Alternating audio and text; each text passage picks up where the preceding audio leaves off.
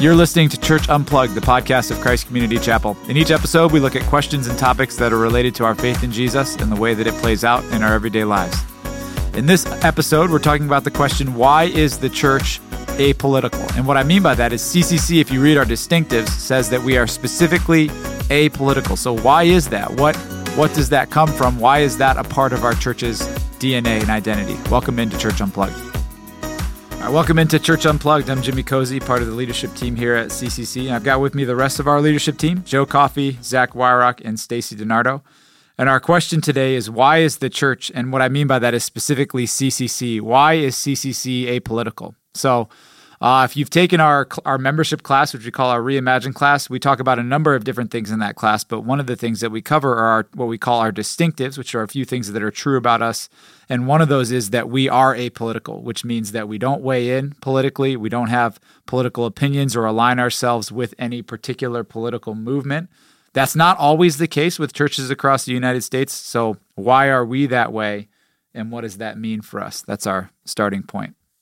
Well, the important place to start on this one is to say there's a difference between being apolitical and speaking about issues that the Bible speaks to, right? So being apolitical doesn't mean that we never talk about or make application to particular societal or cultural or legislative issues as it makes sense to do so. So an example of that would be, we did a series on the 10 Commandments, and I personally preached the 6th commandment sermon, thou shalt not kill, and made a connection based on that commandment to abortion, right? That wasn't me being political. That was me bringing the word of God to bear on a particular issue at the time. So just want to make sure we understand that apolitical means we don't align ourselves with candidates or political parties or political platforms, nor do we feel a burden to weigh in on every political issue, but in so much as when we teach God's word, it intersects with various things. We're not afraid to say so. Part of that is specificity, right? I mean, one of the problems with bills that go through Congress is that what it seems like the bill started out as has different things added to it. That would never happen. It's always exactly what it says. Right. And then, and so if you don't, do something that the Bible speaks about very specifically, then chances are you're aligning yourself up with a political party or a political platform that is not completely biblical, right? So there's a danger there. I guess, I don't know if we are apolitical mostly because of the danger that's involved with being political. Yeah. Mm-hmm.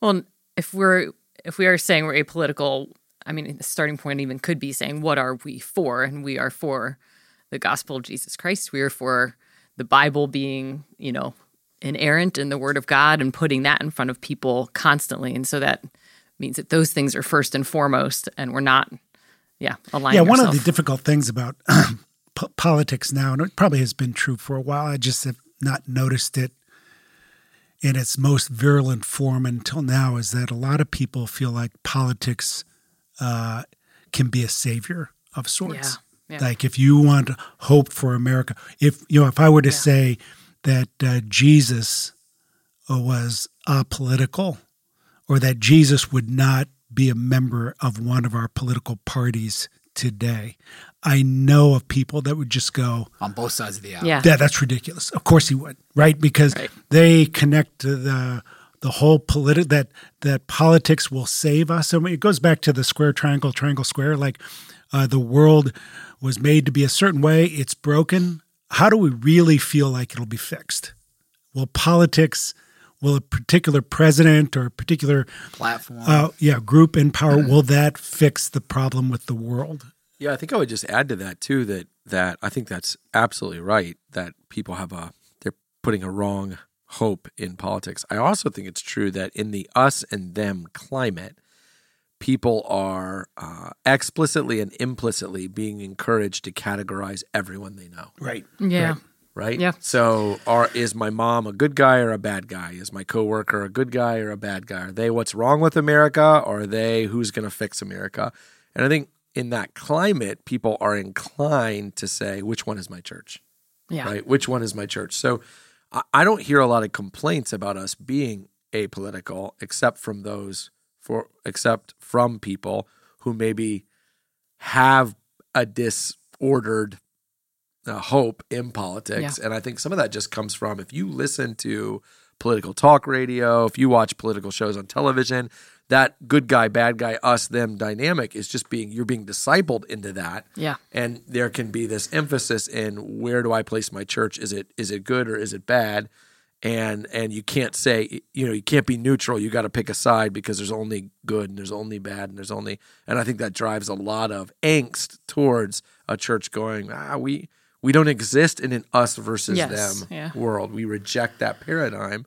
We exist in a world in which Jesus is king and has given us a mission to reach and disciple as many people as we can. And so it's just the paradigm of the political climate is different than the one in which we operate in, and therefore we don't take sides. Yeah. And whether or not America is thriving with a political leader, or whether or not that we are not thriving with a certain political power in place, like that's America being our hope. We can still be patriotic without existing in a place where America is thriving and completely in a wonderful, wonderful state that we would agree with. But yeah, it's interesting. In my personal Bible reading right now, I'm in the Minor Prophets. Ooh, wow! Yeah, but everything that's happening to every nation is attributed to God. Yeah, everything. And I think here in America, we think, oh no, we are chosen by God. We're blessed by God. Somebody's getting in the way of that blessing. Wait a minute. Let's stop that. And I think spending some time in the Minor Prophets has been, a bummer. But wow, yeah. Well, God is sovereign. That's why whenever I've talked to somebody who is who talks about they a lot, and that's kind of part of the whole conspiracy theories that are going out there because of they. And I always think, whoever they are, I don't know, God is above them. So right. Don't worry about they. Just worry about God. Yeah, I think there are a number of other reasons, too, why it's important to be apolitical, to come to mind right away. The first one is that, we want to also kind of stay in our lane a little bit. I mean, the people we tend to hire are people who are trained in theology.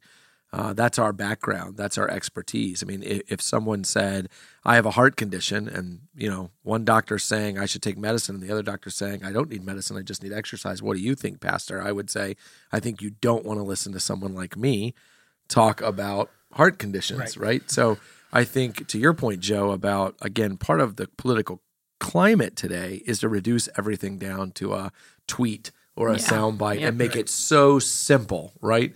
But actually, many of these things are incredibly nuanced and incredibly difficult, and there are arguments to be made on both sides. There are compromises. Even the question of, when do you compromise politically? Is it better to compromise and get something done, or not compromise, even if it means not get something done? I mean, people have written about this and talked about this ad nauseum for 300 years. So I think for us is that we're not going to weigh into things that aren't clearly and overtly moral and theological, for the same reason we wouldn't tell you what car to buy or where to buy your groceries or what to do for a heart condition. It's not our area of expertise. And I think pastors in particular get in trouble in any number of areas when we try to speak about things at which we are not experts. Right? I think that's pretty important. Let's talk some about how Jesus was in his teaching in a very political climate. Right? I mean, it wasn't a democracy, but there was a lot wrong with the Roman Empire. Yeah. A lot of things he could have taken aim at. And it was a powder keg. I mean, you remember that when Pilate is working through what to do with Jesus, he himself believes Jesus is innocent, but he's afraid of the Jews because he feared an uprising. So it's not just a political environment. It's one that the wrong move could spark a violent uprising. So, incredibly politically charged. Yeah, and in the midst of that, he says stuff like, "Render to Caesar that which is Caesar's, render to God." That was in response to a question, a political question that was meant to make him choose a side. And Jesus intentionally did not. Jesus was apolitical right there. And part of that's because, when Pilate says to him, "Are you a king?" right? And he's really saying, "Are you a threat to me?" And Jesus says, "My kingdom is not of this earth. If it was, my followers would rise up. And, I mean, that was him basically saying, and I read that as him saying to Pilate, you live in a small, tiny microcosm world. Of what I am king over the universe and over human history, right? We aren't even playing the same sport, Pilate, right? Well, and what a great thing to keep in mind and to have at the forefront of our minds when we see things playing out politically, that no, this is such a small thing in comparison to the hope we have in Jesus. So... Yeah, so I already mentioned minor prophets. The other one is Paul. I'm always surprised when he describes himself as a prisoner of Christ. Yeah. Right? He's not a prisoner of Rome. He doesn't say that. You have to kind of dig in to church history to know where he was when he wrote certain epistles, but he says, the one who's in charge of all things. Yeah. Which has is me interesting here because he will make the argument in the book of Acts that he is illegally imprisoned. Right. He's a citizen of Rome who's been mistreated. But when he thinks about himself in theological terms, he sees God at the helm, not Rome at the helm. Yeah. Yeah, he wasn't telling his, the people who got in the letters, write your congressman. And get me out of here. Yeah. He was just saying, I'm here as long as God wants me here. When God wants me out, I'll get out. He wasn't starting a talk radio program where for 3 hours a day he tells you what's wrong with the country, right? Yeah. I think the other thing that I would say, the other reason why we must be apolitical is because in the mission of Jesus to make disciples of all the nations, we have to let the gospel be the offense and not anything else. So we are going to unapologetically stand on God's word. So we've done podcast episodes on a number we've talked about racism and racial issues. We've talked about the transgender movement. We've talked about sexuality. Yeah. We're not afraid to speak confidently and clearly on issues from God's word. But our mission is to reach lost people and disciple them. And what we understand that means that we are going to see Democrats come to faith in Christ. We're going to see Republicans come to faith in Christ, and we are maybe see, even some libertarians. Maybe. Yeah, and we're going to see all of them shed their former identity, so that they will say, "I once thought of myself as a Republican. I once thought of myself as a Democrat primarily, and I now think of myself as a follower of Jesus Christ." And what we can't do is foolishly alienate some in our mission field because we are wearing on our sleeve an allegiance to a political party that, I got to be honest with you, in a couple hundred years probably won't exist anyways. Yeah. Right? So our mission is much bigger than that, and we have to make sure that if we offend people, if we lose people, it's because we're saying things that God has told us to say, and not because we're recklessly and foolishly saying more than He's told us to say. So, go ahead. I was going to say, what advice would you give? So we're recording this early September, probably be released sometime in October, headed into what shapes up to be a really contentious midterm election season. That would be my guess, based on the way things are going.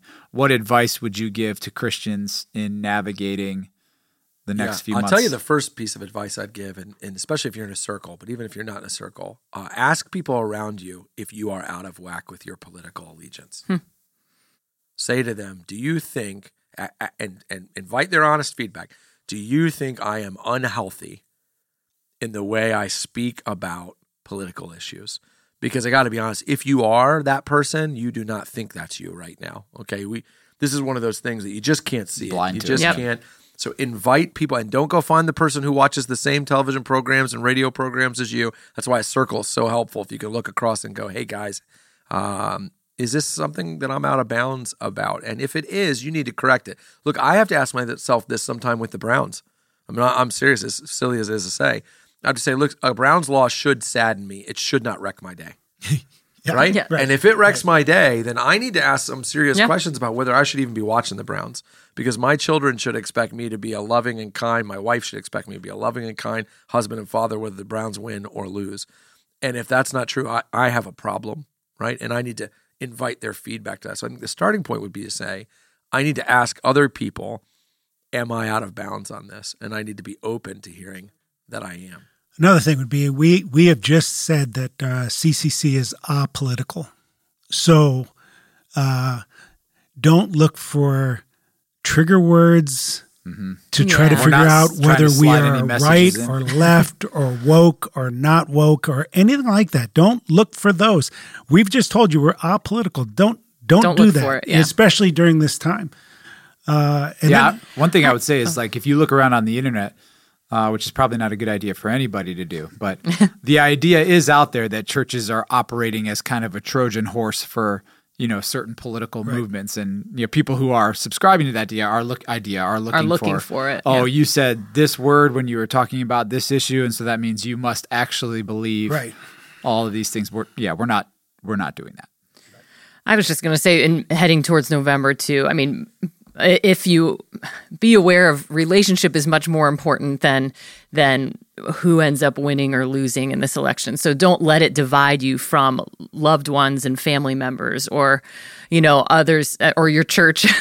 If you, in any way, shape, or form and just value that in a higher place. Don't have it break relationships. Yeah. I mean, Jesus said, love your neighbor. He did not say love your Republican neighbor or your Democrat neighbor. I think about like Paul saying, as much as it is possible, as much as it depends on you, live at peace with all people. You should not be the cause. You should not be the disruptor. You should not be the one alienating people. You should desire to love. I might go back to 1 Corinthians 13. You can do any number of things, but Paul says, if I don't have love, I am nothing. And when you read that description of love in 1 Corinthians 13, love is patient, love is kind, love doesn't boast, that doesn't sound like any politician or any politics I've ever heard of on either side. So you need to be wary that you're not trading love for politics. I think the other thing is, this is where kind of putting something together that you're going to repeat to yourself, I think, can be so helpful. And it is to say, whatever you think the worst case scenario is, a particular person getting elected, a particular law getting passed or changed or whatever, you should almost repeat to yourself, if this thing I fear happens, okay, if it happens, Jesus is still king. God is still in control. God's plan will still move forward. He still loves me. He still calls me to love other people, right? Just to repeat that to yourself. And the other thing I would say is, and I've said this a lot on this podcast, but I really believe this, 15 minutes of Bible and 2 hours of political radio or television makes you a disciple of a political party and not of Jesus. And I think you have to own that and confess that and repent of that. You cannot take in more political commentary than you take in the truth of God, or you will end up a disciple of someone other than Jesus. You've been listening to Church Unplugged, the podcast of Christ Community Chapel. In each episode, we're going to look at topics and questions that are related to our faith in Jesus and to the way that it plays out in everyday life. We want your feedback. We want your suggestions. If you've got ideas or questions that you'd like to hear answered on the show, you can email us at churchunplugged@ccchapel.com. We would love to hear from you. Thanks for listening.